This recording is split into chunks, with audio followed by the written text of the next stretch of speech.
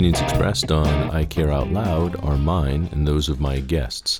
They should not be considered the opinions of either Ocular Surgery News or Slack Incorporated, although you and I both know they should be.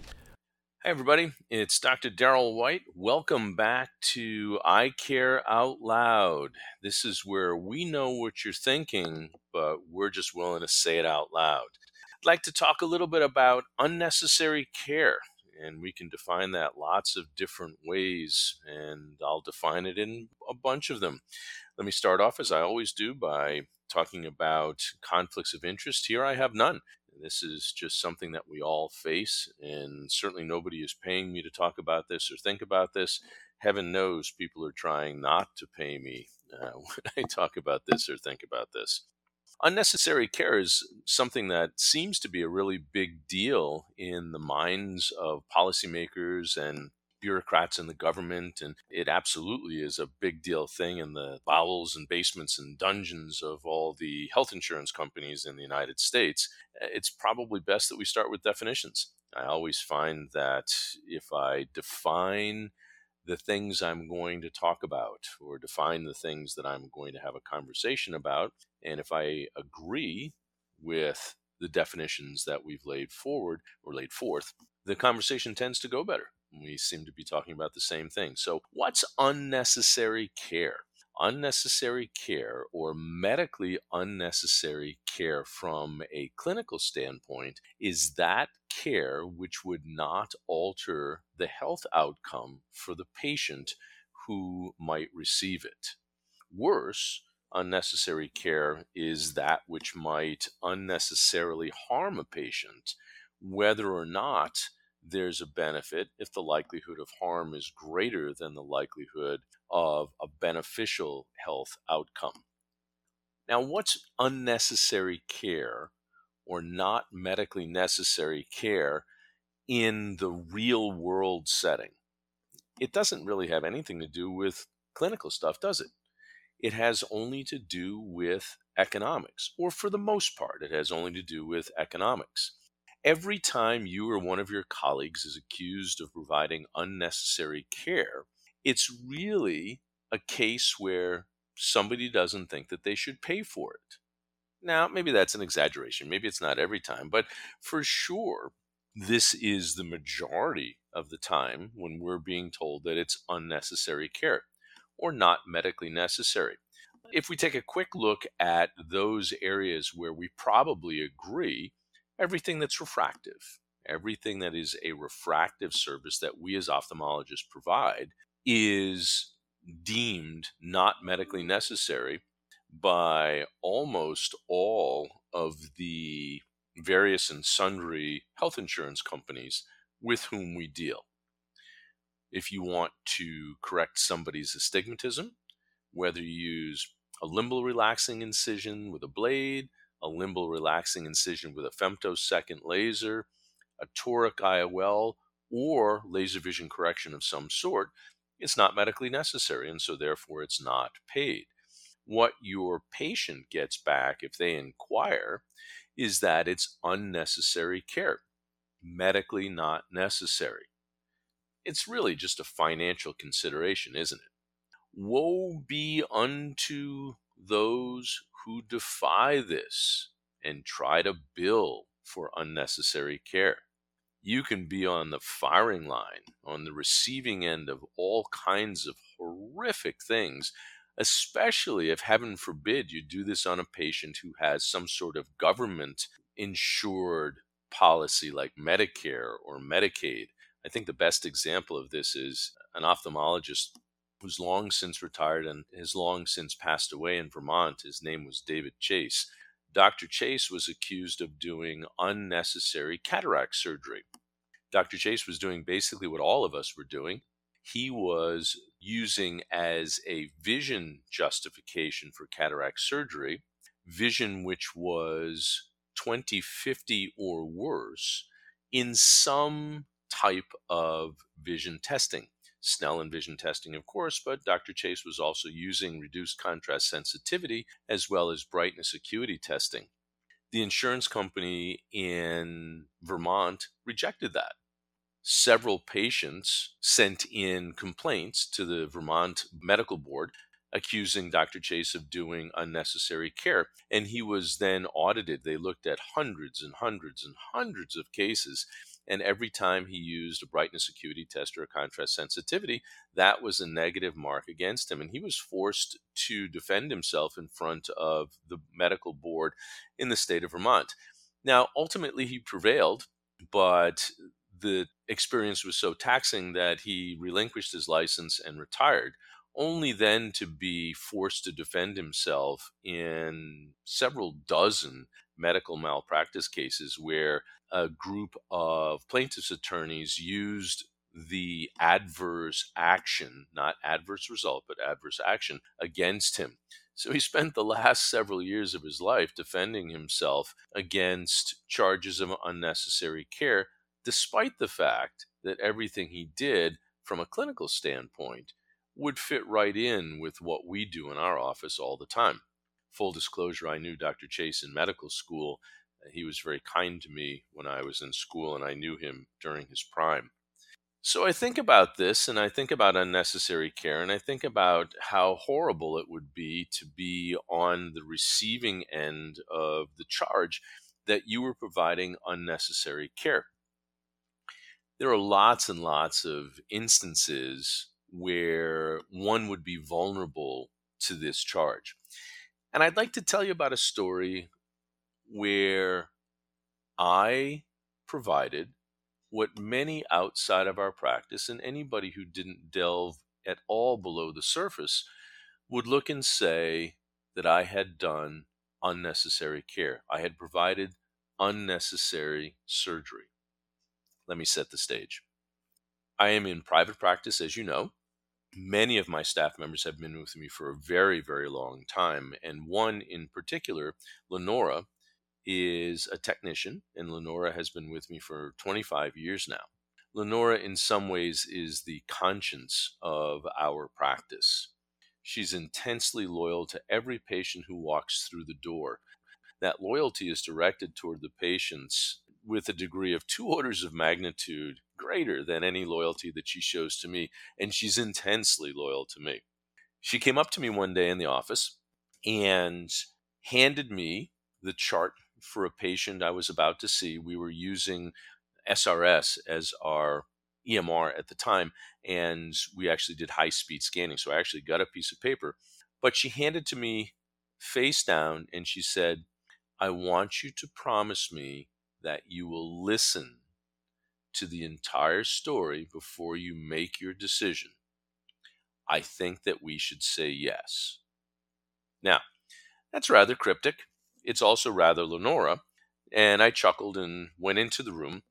And in the room was a very frail woman in my exam chair and 2 family members. And right at the top of the chart, it said that my patient, I'm going to call her Antoinette. It's not her real name. And by the way, the family has given me full permission to tell this story. I'm just going to choose not to use their names, but they've given us written permission to tell this story. And so Antoinette was sitting in the chair, and the very first thing on her chart was that she was in end of life, comfort care only hospice care. She had a terrible cancer and was certainly going to live no less than a month. And the note from the hospice nurses was that it was unlikely that she would really live much more than 2 weeks. Now, we had seen Antoinette in the past and hadn't seen her for a few years because she'd been so sick, and I knew that she was a monocular patient. She had had a surgical complication in her right eye elsewhere, and that's how she had come to me years ago for a second opinion. And Antoinette had a very large cataract in her left eye, her only seeing eye. And I examined her, and her vision was count fingers, 3+, 4+, dense posterior subcapsular cataract. And she was roughly plano, really not much prescription. And there was nothing that we could do to make her see better with a pair of glasses. And the family was asking me to take her cataracts out. Now remember, she's expected to live no more than a month. Cataract surgery has been justified for many, many years because of the huge increase in quality of life that patients gain when they have the surgery. This increase is multiplied, especially over the years that a patient lives. And I can't remember ever seeing a study where cataract surgery was deemed to be not a net benefit when we look at quality of life years gained. But we didn't even have months to gain here. And my first thought was, no way. There's no way. There's no way I'm going to do this. How can I possibly do this without being in front of the firing squad, as it were, for having done unnecessary care? How is I going to be able to say that this is medically necessary when I know that she is receiving end of life comfort care only, hospice care? It's all over her chart. I can't hide it. I can't pretend it wasn't there. I wouldn't do that anyway. And I did what Lenora asked me to do. I just listened. I listened to Antoinette and I listened to her daughters. And I said, why do you want to do this? Why do you want to spend a day of your life? Because it's going to be a whole day, given your frailty, that you're not going to really be in circulation. I'm going to see you first thing in the morning. I'm going to do your surgery. And then you're going to have a clear shield over your eye. And you're going to come back and see me the next day. So that's a day. I mean, that might be 1/30th of your remaining life. And the patient said, I can't see my family. I can't see my people. I can't tell who's with me. And all I have left is my people. All I have left is time to be with my family and my loved ones. I can't tell who's in the room until they speak. I can't tell who's coming to see me. I can't tell who's sitting around me if they're not speaking. And some of them are people I haven't seen for a very long time, and I might not recognize their voices. All I want is all the time I have left to be with my family. Oh, oh my goodness. You could have heard a pin drop in the room. The daughters are crying, Lenora's crying, and I can't speak because I don't want to cry. And so I said to Antoinette and her family, here's my challenge. I want to do this for you. I do not think that you're making an unreasonable request. I don't think that what you're asking for is something that I shouldn't provide. I'm just trying to find a way around ending up getting called before the Ohio State Medical Board for doing unnecessary care, medical care that can't be justified because we don't get the typical outcome. And for sure, anybody who's paying for this is going to say that it was unreasonable, and that may be a black mark against us. You have Medicare, and we may have trouble doing surgery for people with Medicare. And we were chatting, and I said that we'll figure it out. We'll figure it out. I think that this is going to be one of the most necessary surgeries that I'll ever do, and we'll figure it out. So we did all of our measurements. We did the best we could to get axial length and gut case, got everything we needed, did the consent, told her that there was a very small chance that things could go terribly wrong and she would have the exact opposite. She wouldn't be able to see anything, and that everybody was on board. Got her scheduled, decided to do her surgery at a particular surgery center, even though both of the surgery centers where I operate are hospital outpatient departments or HOPDs. One of them has a unique management structure where there's a little bit more flexibility. And we scheduled her for 3 days after the visit, which is really, really quick. It's a very quick turnaround. We were going to use a lens that was in the inventory. I called up the surgery center, talked to the director, and told her that I wasn't going to charge anything for this patient. I wasn't going to bill the surgery. I was going to send it in as something that I did because you're supposed to do that, but I wasn't going to bill. I wasn't going to ask for any reimbursement, and just wanted to let them know what the circumstances were because I was also concerned about them participating in unnecessary care. We got to the operating room. The surgery went beautifully, really not very interesting from a technical standpoint whatsoever. She was in her mid 60s. It wasn't a terrifically hard nucleus. The PSC peeled off just as easy as pie with the IA. Sent her home. I'd set her at, we aimed for like -1, -1.25, so that she'd have good intermediate vision. This is before we had any extended depth of focus lenses. This was pre-Envista, pre-Eyhance. And I put in an LI61, nice big optic. And she came in the next day. She was 20/20 with a -1.25 and thrilled. I gave in. We all cried and sent her home and did not give her a follow-up appointment. I said to her, I can't in good conscience ask you to come back now. I can't take another day from you. Good luck. And to the daughters, let us know how things go. I got a phone call from the daughters, and they had received a notice from the surgery center that they had not submitted billing for the procedure. And then we heard back through our billing office that the anesthesiologist, with whom I had not even spoken, did not send in and ask for reimbursement for the procedure. From a technical standpoint, essentially that took the whole financial thing off the table. There was no financial incentive for us to do this. We had all, without really meaning to, or maybe meaning to, we had all removed any possible accusations that we were doing this for monetary reasons because we didn't ask for payment.